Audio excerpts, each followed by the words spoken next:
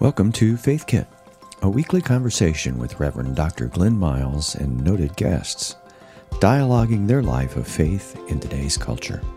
Let's join Dr. Miles and today's guest. Hi, this is Glenn Miles at First Community Church, where I am the senior pastor and the colleague of Reverend David Hatt, who is our Minister to Spiritual Life and Learning Center. Can I say it that way now? Is that approved and official? That's I think we're there. in my head.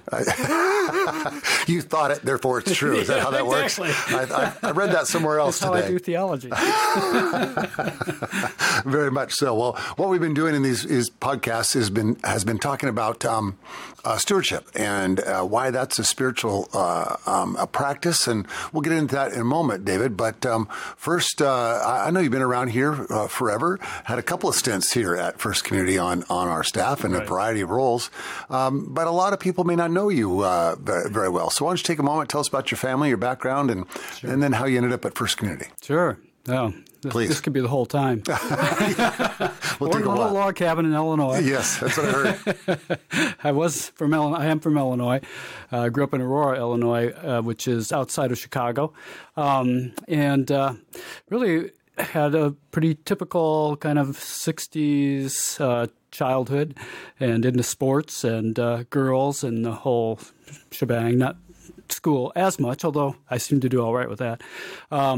And my mother was a homemaker, but also a church secretary. My father was a railroad engineer, which people usually, their eyes light up much more with that than with me being a minister. Yeah. Wow, he drove the train. as they should, yes. As they should, too. And I always tell them, I went into Chicago on the commuter train, got to pull the whistle. Oh, really? Everybody's fascinated by that. Yeah, that is cool. That could have been my highest point of achievement, as a matter of fact. But so real urban, blue-collar area, and integrated schools, and so that was great. And actually, my sport was wrestling, which some people find interesting. That I didn't go pro. I was always scared of the wrestlers. Basketball season and wrestling season, at least on the West Coast, were at the same time. Yeah. And so the wrestlers, when they were done, they'd cut through the gym, and there's a couple of them who just come over and run over and grab a random basketball player and pin us on the court. I'm like, stop doing that. And it would be some little guy that was wrestling at 120 that would just take me down in a heartbeat. So yeah, I should be more afraid of you now. Exactly. And actually, we had same time, basketball and wrestling, same gym. Right. The Same gym. On the court. Oh. We were on a loft. Oh, wow. A balcony. Yeah. And so we were looking over and watching them do sprints back and forth. I thought, oh, my God, that's horrible. I could never do that. Trust me, we thought the same thing about wrestlers. Wrestling around on the mat and getting all sweaty like that was just like, I could not do that. Exactly. Yeah. So I went to University of Illinois, got a degree in communications, and went into journalism at some point for a few years. I'll get into maybe, how I got into the ministry too later, but when I decided to go to seminary, I went to Garrett Evangelical up at Northwestern University, so the Methodist seminary. Right. My father was an Evangelical United Brethren, which is the United part of United Methodism now, for those who don't know. And my mother was actually in a congregational church. So when I came to First Community with its United Church of Christ background, I realized, wait, I have that in my DNA as well. There you go. It was kind of like neat for that. Was married and had 3 wonderful children with my first wife, and now have 8 grandchildren. They all live in the Chicago area, in Aurora, where I grew up, so I'm often traveling out there. Now that I'm half-time, it makes it even better to be able to get out there more often. For sure, yeah. How much more? Well, that's pretty good. Tell us, say a little bit about how you got to First Community. Yeah. And actually, I can just throw in maybe how I got in the ministry, because it all fits. Sure, yeah, in a please certain do. way. Like, when I was in college, I was studying Eastern religion mostly, and then when I went into journalism, I was still engaged in that study. But I really found out that I didn't know if all of that tradition was in my tradition. I had grown up in the church. And a book I read by the philosopher Alan Watts actually said, well, all this stuff is really great from Eastern traditions, but, it probably is in your tradition. So you ought to go find out. So that's actually why I went to seminary. Oh, really? Yeah. And I also thought back then you could be a journalism writer. I mean, a religion writer, a reporter for religion. Sure. And I thought, hey, and the Roy Larson was on the Chicago Sun-Times, and he would give these wonderful, really columns that were really what he was thinking. And I thought, whoa, that's what I want to do. And get paid for it. Yeah, and get paid for it. What a nice thing, yeah. So, of course, that kind of ended. But when I was in seminary, my theology I finally discovered was really relational, that we discover the divine in our relationships with the divine, with nature, with other people, and with our own self. To become intimate with any of those is the way we discover and experience God. And I realized, I've kind of been hiding behind a pen for my whole life. And relationships, the idea of that was more frightening. So that actually moved me toward seeking ordination and diving into the church. That created a whole lot of fear and anxiety and difficult times in the beginning of my ministry. And I had no spiritual life. Actually, I think people now who go to seminary actually get a spiritual life too, which we didn't back then. It was all intellectual, and particularly Garrett at Northwestern, all concerned with great things like justice and urban ministry at that time, but no spirituality really. And I was in this little church, little country church that I was never a country boy and was having all kinds of problems. And you were the pastor, student pastor? Yeah. No, I was actually the pastor. You were the pastor? I did do student pastoring in a couple of small churches. But now you're out of seminary. Which were actually really in the suburban area, so it was like I know this. Right. But out in the country, I was lost. Wow. Yeah. And, well, here's what I found out about the United Methodist system is that when you're beginning and you go in and the cabinet and the bishop ask you, so what are you really looking for? And I said, well, I'm either looking to be in an urban church as perhaps even the solo minister or an associate in a suburban or urban setting. They send you where you did not choose to go. Really? Yes. Really? And I discovered that was how they chose me to go there. The problems I was having, which were largely mine, although I could pass some on to some other people too, but I realized I had no spiritual depth, no support for what I was going through. I was reading the Christian Century magazine, the weekly, at that time, mainline denominational religious paper, and there was an ad for meditation tapes. They were audio cassette tapes back then, guided meditations. This group is also advertising that they did biofeedback and dream analysis and things like that. So I sent for the tapes, and they really began to give me, they were guided meditations, really opened me up to that whole possibility of a spiritual life and also spiritual practice, because it was a practice. Well, I was in outside of Chicago in a country area, and I read the ad, and it said it was the New Wineskin Center from First Community Church in Columbus, Ohio. Oh, wow, there's the connection. Yeah, and that's cool. My only relationship with Columbus is because I was an Illini, was hatred, because I knew that's where the Ohio State University was. All right, that's all the time we have for today. My full 4 years at Illinois, we won 2 games. Yeah, sure. And we got close to beating Ohio State one year. Really? So it was the big thrill. So that was my first impression in a certain sense of Columbus. But I thought, First Community, that's a place I need to be. For sure, yeah. Well, then there's a little longer story that my youth minister when I was in junior high happened to be this kid from the Evangelical Theological Seminary in Naperville right next door, which was the former EUB seminary. They merged with Garrett. Happened to be this guy named Barry Johnson. And he was this cool guy, and, we playing baseball, and he was on our baseball team, and we were the champions, and he played shortstop. I was out in center field, and the thing we loved about him is that he would actually swear at the umpires when they made a call we didn't like. And I thought, wait, I could be a minister if you can do that. That's too funny. Yeah. That's so actually, when Barry came out here, and I was looking to move beyond the Methodist system, not the Methodist Church itself, he said, why don't you come out here? And so I did for a couple of years. Then I went into higher education later and taught at Wilmington College, a little Quaker college south of here, and taught religion and philosophy there. then directed programs in the women's prison here in Columbus, and also taught in the prison systems, both men and women, which was a wonderful experience. Then there's a whole lot of story here, but I ended up wanting to move back into the ministry, and happened to be and I was looking for all kinds of places. Happened to run into Jim Long at the Grandview Library, and Jim had been an attorney when I came here the first time, and then he was transitioning into ministry, and now he was the minister here. And he said, "How you doing?" I said, "I'm looking for a job." So I said, "I have a trunk load of resumes."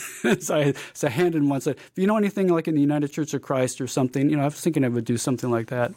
He took it back to Dick Wing, and they had been doing a 2-year national search for an adult education person, and I lived 6 blocks away at that time. I was commuting down to Wilmington.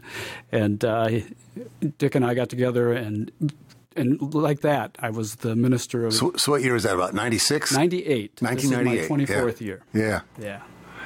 Totally cool. Long story, sorry. That's all right. That's a great story. I love hearing all those connections, and Barry Johnson and baseball and all the rest. Totally cool. All right, so we got your call to ministry in. We heard some great stories. Frankly, this is really cool. Let's get into our topic for this series of podcasts. It's on stewardship, and one of the things I've been emphasizing in my sermons this season is not so much the business aspect of why we give, as important as that is, and we do have great, strong lay leaders with good business backgrounds who oversee all the funds and carefully spend it and all those kinds of things. But I really want us to congregationally think about the act of giving as a spiritual practice, along with reading Scripture, a meditation, prayer, worship, serving in the community or wherever it might be. I think and this is kind of the first time I've really emphasize this heavily. It's always been sort of in the background, or don't forget. And this year we're putting in the front seat of the car, as it were. So say a little bit about, in your experience, how that's been a part of your spiritual practice. Yeah. Actually, the word that came up as you were talking is the word generosity, which I wasn't even thinking about. But there's a generosity of spirit as well as a generosity of giving in that particular way that arises from the spiritual practices that we engage in. And what I came to at some point in my life is that we receive nourishment from many sources, and we often give to those places that nourish us. But we can easily forget that the most important nourishment is for our souls. And so for me, the act of giving financially, but as well as every other way, is to give to those organizations that nourish us spiritually. And that may not always be the church, but it may well serve as one of the bases for our spiritual nourishment and growth. And so that's a practice that we need to bring in order to respond to the divine nourishment that we receive just by being alive, the blessings that come all the time. So that's one of the main pieces that strikes me about the reason to give to the church and to the organizations that support our souls and our lives, for that matter. And that practice actually helps us open up to give of ourselves to the rest of the world. And so all of the practices actually combined open us, I think, to the other practices. So whatever we happen to be practicing, whether it is journaling or prayer or meditation or service, those acts actually open us up to giving more of what blessings we've received. I really like that. Yeah. That's good. I was thinking earlier, when I was thinking about that a little bit, it's kind of a warning. Don't practice, because you'll be if you start praying, you might be giving more away to the church. Exactly. And to everything else too, which is the beauty, though, because the more that we do engage in those practices, the more we're getting closer to God, for one thing, but also then more really being able to live out our lives as truer, fuller expressions of the divine that we are created to be. And so it's blessing and curse, as many of the spiritual teachings always are. But the blessing is that we become who we are meant to be as children of the divine. And we also then give from our heart to the needs of the world. I was thinking about this. I wrote this one down. One of the first descriptions of justice that really struck me was by Matthew Fox long ago. This was before he was even known. See, the Cosmic Christ, right? Isn't that his? That one of his books? Cosmic Christ, Original Blessing. Original Blessing, that one too. Yes, kind of challenges the original sin idea. Right, legitimately challenges. Absolutely, that we were blessed first before anything else, and the term that I think about is that justice is the practice of sharing the blessings of God's good earth from your own abundance. I think his original was this: the structured struggle to share the blessings of God's good earth. Very good. And that's, in a way, that's what we're called to do. There are many teachers, like Michael Meade was one of my favorite. He's a mythologist and storyteller. Talks about that we come into the world with specific gifts that each of us has, and that we're actually called to present those. The word for it is actually our genius. It's not the intellectual, it might be, intellectual thing, right, but it's really that which we're given as our specific gift, and there are other gifts that we have that we're actually invited to give to the world. And if we don't really do that, we're not only shutting ourselves off, but we're shutting off the goodness that we could be giving to all. Well, what you just said reminds me of C.S. Lewis's book, The Great Divorce, and it's a fantasy of Jesus driving a bus down into hell to pick people up who to take them to heaven, and when they get to heaven, they experience heaven. Some of them experiences too much and too weighty and too heavy, so a lot of them just choose to go back to hell, and as a result of that, they shrink. What they thought was this gigantic cavern that they were flying up through turns out to just be this tiny little crack in the soil of heaven. So there's a sense of what you're saying. I think that as we expand our generosity in a variety of ways, we grow into our full selves. When we shut that down, we're almost shrinking ourselves, reducing who we are. Yes, that's really good. You need to send me those quotes that you just used. That might appear in a sermon or two in the next couple of weeks. Julie and I have the same approach. Our number one gift is to First Community Church, of course.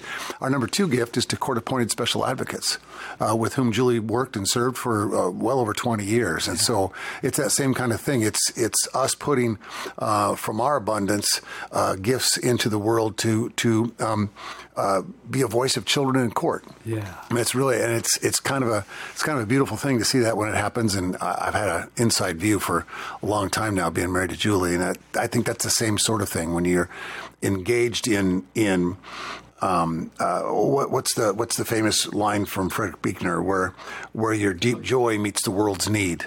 Greatest need, yeah. Greatest need, for sure. Right. Yeah, that's right. And you actually remind me of now that my children who are all unbelievably in their 40s now, all three of them. This is not possible. Yeah, I know. They don't need anything anymore. Right. I mean, they need things, but not material things necessarily. Right. They're all doing well, which is awesome for me. So that now I've begun to think larger about what to give them. And so like on Mother's Day, I gave my two daughters and my daughter-in-law a gift to the Children's Defense Fund in their name and honor. Right. It seemed appropriate for Mother's Day. I'm thinking for the Father's Day next year, particularly because it's a big concern of mine, and I contribute here, is to give each of my two son-in-laws and my son a gift to Planned Parenthood in their name. Right. That's totally cool. Yeah. So, it opens, this is what it seems to me, it opens up our ability to share from resources that we didn't even think we had. Right. Yeah, that made me think of one thing that always kept me from giving more than I thought I could was, and this was another spiritual searcher who came, Lynn Twist, who was the head of the Pachamama Alliance. She and her husband founded that. She helped fundraise with Mother Teresa. She's just a brilliant person. But her book, The Soul of Money, she talks about the myth of scarcity as being one of the... I just quoted from her in a sermon recently. I love her stuff. Yeah. Yeah, and that actually was how I felt, is that when you're young, you're struggling to make the ends meet, and it's so easy to have this sense of scarcity that I really can't give to anything else because I'm just getting by here. And then when I read that, it kind of like shifted my attitude, and this began to change my way of looking at giving as well, is because I began to think, wait a minute, there's something different here. And Walter Brigham is good on talking about enough. We have enough. Yes. And then we can give from the abundance that we have. And when I started paying bills, and back then we wrote checks. I think people may remember what those are like. They came like in a little book? Yeah, a little book. Yeah, I remember, exactly. yes. You tear them out and as long put as them you in an envelope. And as long as you didn't run out of checks, you still had money. That's right. Exactly. That was my theory. Mine too. And I started writing the checks, and I would basically silently or out loud pray for the company or the corporation or the credit card group that I was sending the check to, saying, thank you for supporting me to be able to do the work I love and to support my own spiritual growth, because I've spent money in spiritual practices in the Enneagram and the Diamond Approach work I've done over the years. So it was really a way of being grateful for the support that they've given. And something kept changing then. It began to feel good about things like paying the bills and making a budget, and then giving where I could give, sometimes very small, but at least to be able to give from that what I thought was lack now turning into abundance. Right. That's really good. You kind of touched on this a little bit. The next thing I think our listeners would love to hear is a time you were inspired to maybe give a little more. You've been going that direction, so keep going there. There's been a time where you stretched or somebody asked you to give to something and you didn't think you could afford it, but you did it anyway. It was a time like that in your life? Yeah. I don't know if I have specific examples of that, although I was thinking of a few things. But even like giving now to the children, giving to organizations that they support too. Here's a funny story. One year I told the kids, I tell them this every year, but they get me things. You don't need to give me any Christmas gifts, but I said, but if you want to support an organization, I gave them a few lists that I like Planned Parenthood. You could give that to me. I opened up a gift from my middle daughter, who's the serious one actually, and it said, congratulations, a donation has been made in your name to the National Rifle Association, which was not on my list, by the way. I'm looking at it, I thought, what? They're laughing. So don't do that to your children. Don't do that. Or your grandfather or your Don't father. do that. Exactly. But it really, I think when these asks come up now I have to kind of stop myself, because now they're all the Facebook asks of friends and family, and I try to give to those because I know that's what is moving those people to respond. But I have to kind of limit what I can give to make sure that I have enough.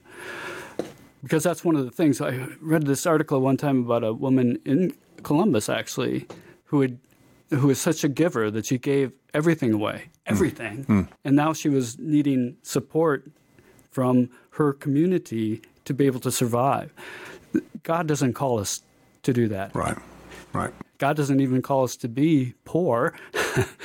But God calls us to give what we can. And so I do try to do that now more specifically. Yeah, that's great. I love that. It's just amazing. I shared a story with one of our other pastors. I might have been Mary Kate. I think it was Mary Kate, but a couple different stories that come to mind. The story I shared with Mary Kate was about a capital campaign gift that we really stretched, and our experience 3 years later. Julie said, we never missed the money. Yes. We really did it. We started it. Those were the first checks. We wrote our tithe check, and we had to do 36 payments on our capital campaign pledge. It wasn't like we dipped into savings or something or into our investments. We had no money. But 3 years later, wow, we gave that much money and we didn't miss it. Yeah. I remember it might have been my first year out of college hearing a stewardship sermon where the pastor said, look, no matter what size you gave, consider increasing it by 10%. And you know, way back then, right out of college, we didn't have a lot of money. I was working as a youth director in a little church. Yeah. We were given $10 a month. So the next year we increased our pledge by 10%, which sounds like a huge percent, but you know, it was all the way up to 11. Yeah. and again, it's the same kind of experience, just that little extra gift, that little extra bit.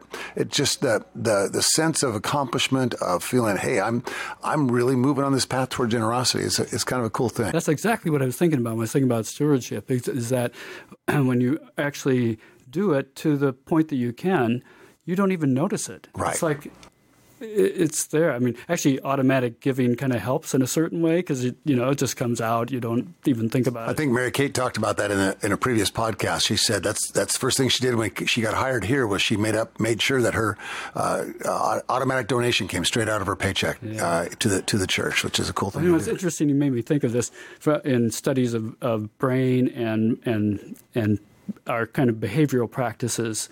There's this study that shows, like, if you hand over a credit card to a place that you're buying from, and they give you that credit card back, it's like you never spent anything.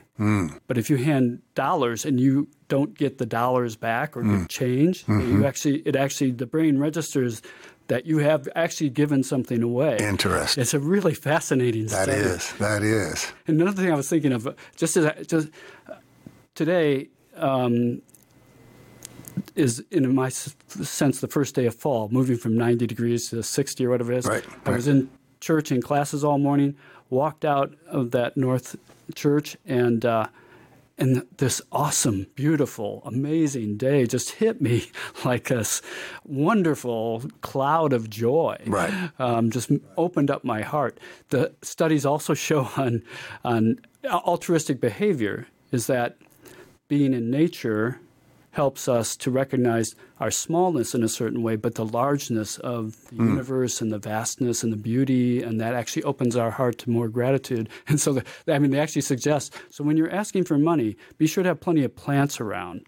So I think you should recommend people, as they're thinking about their pledge, is to walk outside and go to high banks, the metro parks, then think about it. Go out to Glacier Ridge and take a nice walk there among the leaves and things, yes. And sign your pledge card at the very end of that walk. I'm going to contact the worship and arts team that oversees the decor for our sanctuaries and more plants. They really say that.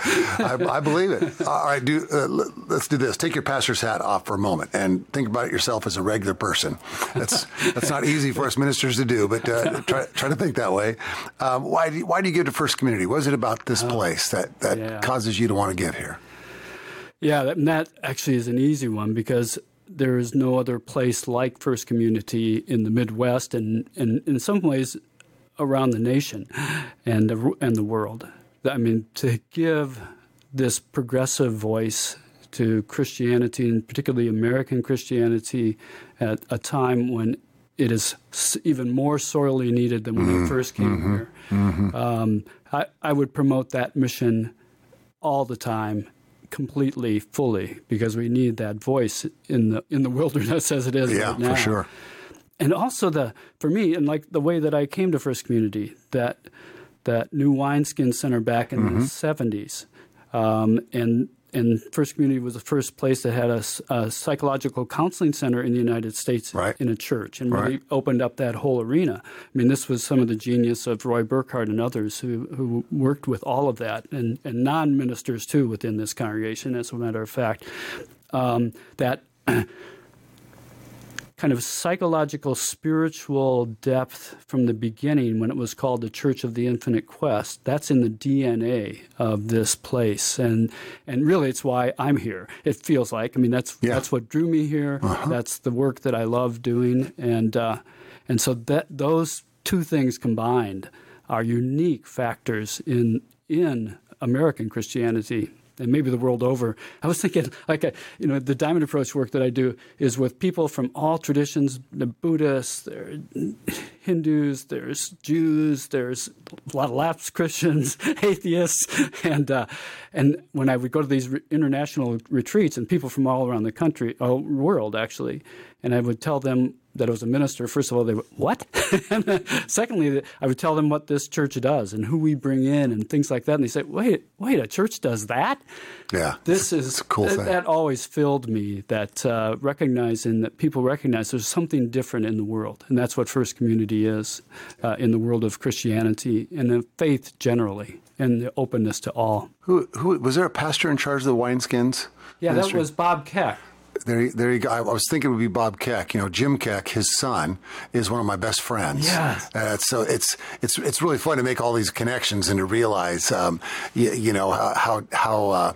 small the world is, how tiny,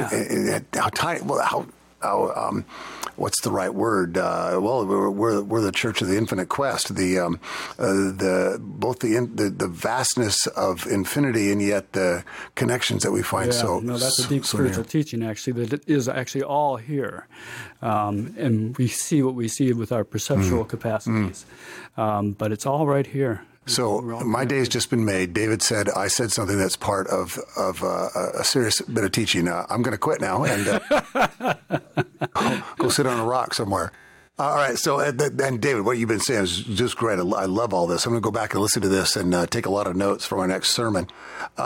Speaking of sermon, then put your pastor's hat back on. If you were preaching a stewardship sermon, what direction would you go?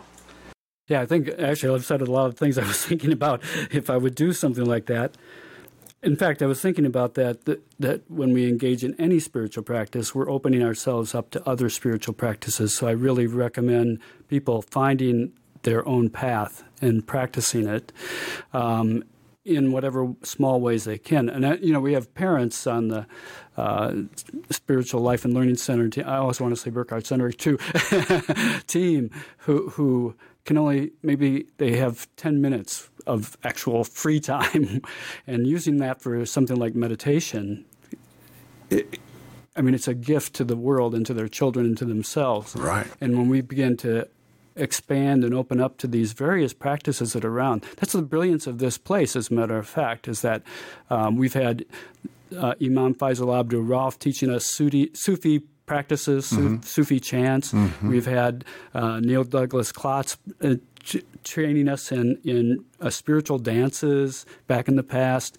We've had Jewish rabbis like Rabbi Rami, Amy Jo Levine, who's a Jewish professor of New Testament, giving us kind of the great mystical tradition out of Judaism, out of the Kabbalah and other places.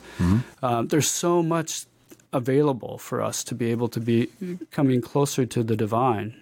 That would be one piece that I would definitely say. Let's see, I wrote down a note here that I wanted to say. I think this is, well, actually I got two more quotes. Okay. That's why I brought these quotes. One was we did a talk with Mark Nepo the other night. Mark Nepo, who is the poet, philosopher, had cancer and recovered, and that influenced his entire life, and he's a wonderful speaker.